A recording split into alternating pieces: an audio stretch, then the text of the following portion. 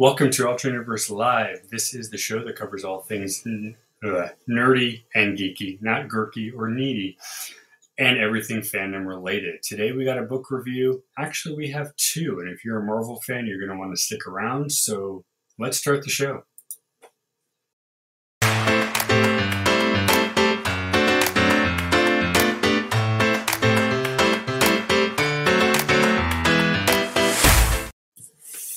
All right, guys. Good afternoon. This is Alternaverse Live with me, Rob Glasser. We are coming to you live off YouTube and Twitch. If you haven't yet, please hit that subscribe button. YouTube and Twitch, awesome. You'll be notified when we go live. We go live twice a day, sometimes 3 or 4 times, depending on the day. Always have a new special show and so much more coming at you. So something we don't do enough of, and obviously it's an insult to my wife because she is an avid book lover, is talk books. Now I'm going to go over two that are not super new, but they are ones that I have had on my shelf for quite a while. And I'm looking here to see when the when this edition was done. All right, so we don't have an exact thing, but I believe this is from, what are we at, 2015? Maybe. So this one, and again, you can find all the info online. This is the Marvel Now Omnibus. And an omnibus is basically a collection of things. So what we have is all this. So these are all of the comics that are in here. Some of these are one-offs. Some of these are those what-ifs, where they change the characters. But we have everything from Fantastic Four, Thor, Hulk, Deadpool, Avengers, and X-Men, plus everything else in between. And it's all the number ones of the series. So what you're getting is like over 20 number ones of the series. And then, of course, you can go ahead and check out. So this is pretty cool. It is a hefty book. This is a large, large book. But check out the graphics and stuff, or the images and stuff in here. This is, I guess, what you would call old school, original kind of like, comic drawing stuff. It is pretty neat. I'll admit I have not gone through all of these because there's so much in here. And honestly, I just kind of get stuck looking at one individual thing, and then I just don't want to leave the page because it's just so cool. But yeah, this is definitely a good one. Maybe to get started if you're not sure what you want to go into.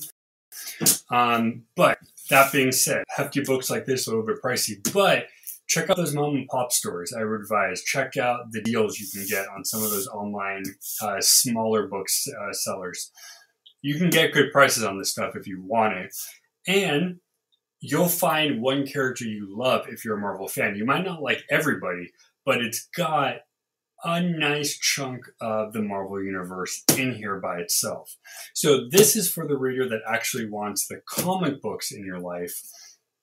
Sometimes you just want something good to read, but you don't know which. It's kind of like a grab bag, and you get all of these in one book. However, if you are one that is more of learning, you're going to want this guy, the Marvel Encyclopedia, Updated Expanded.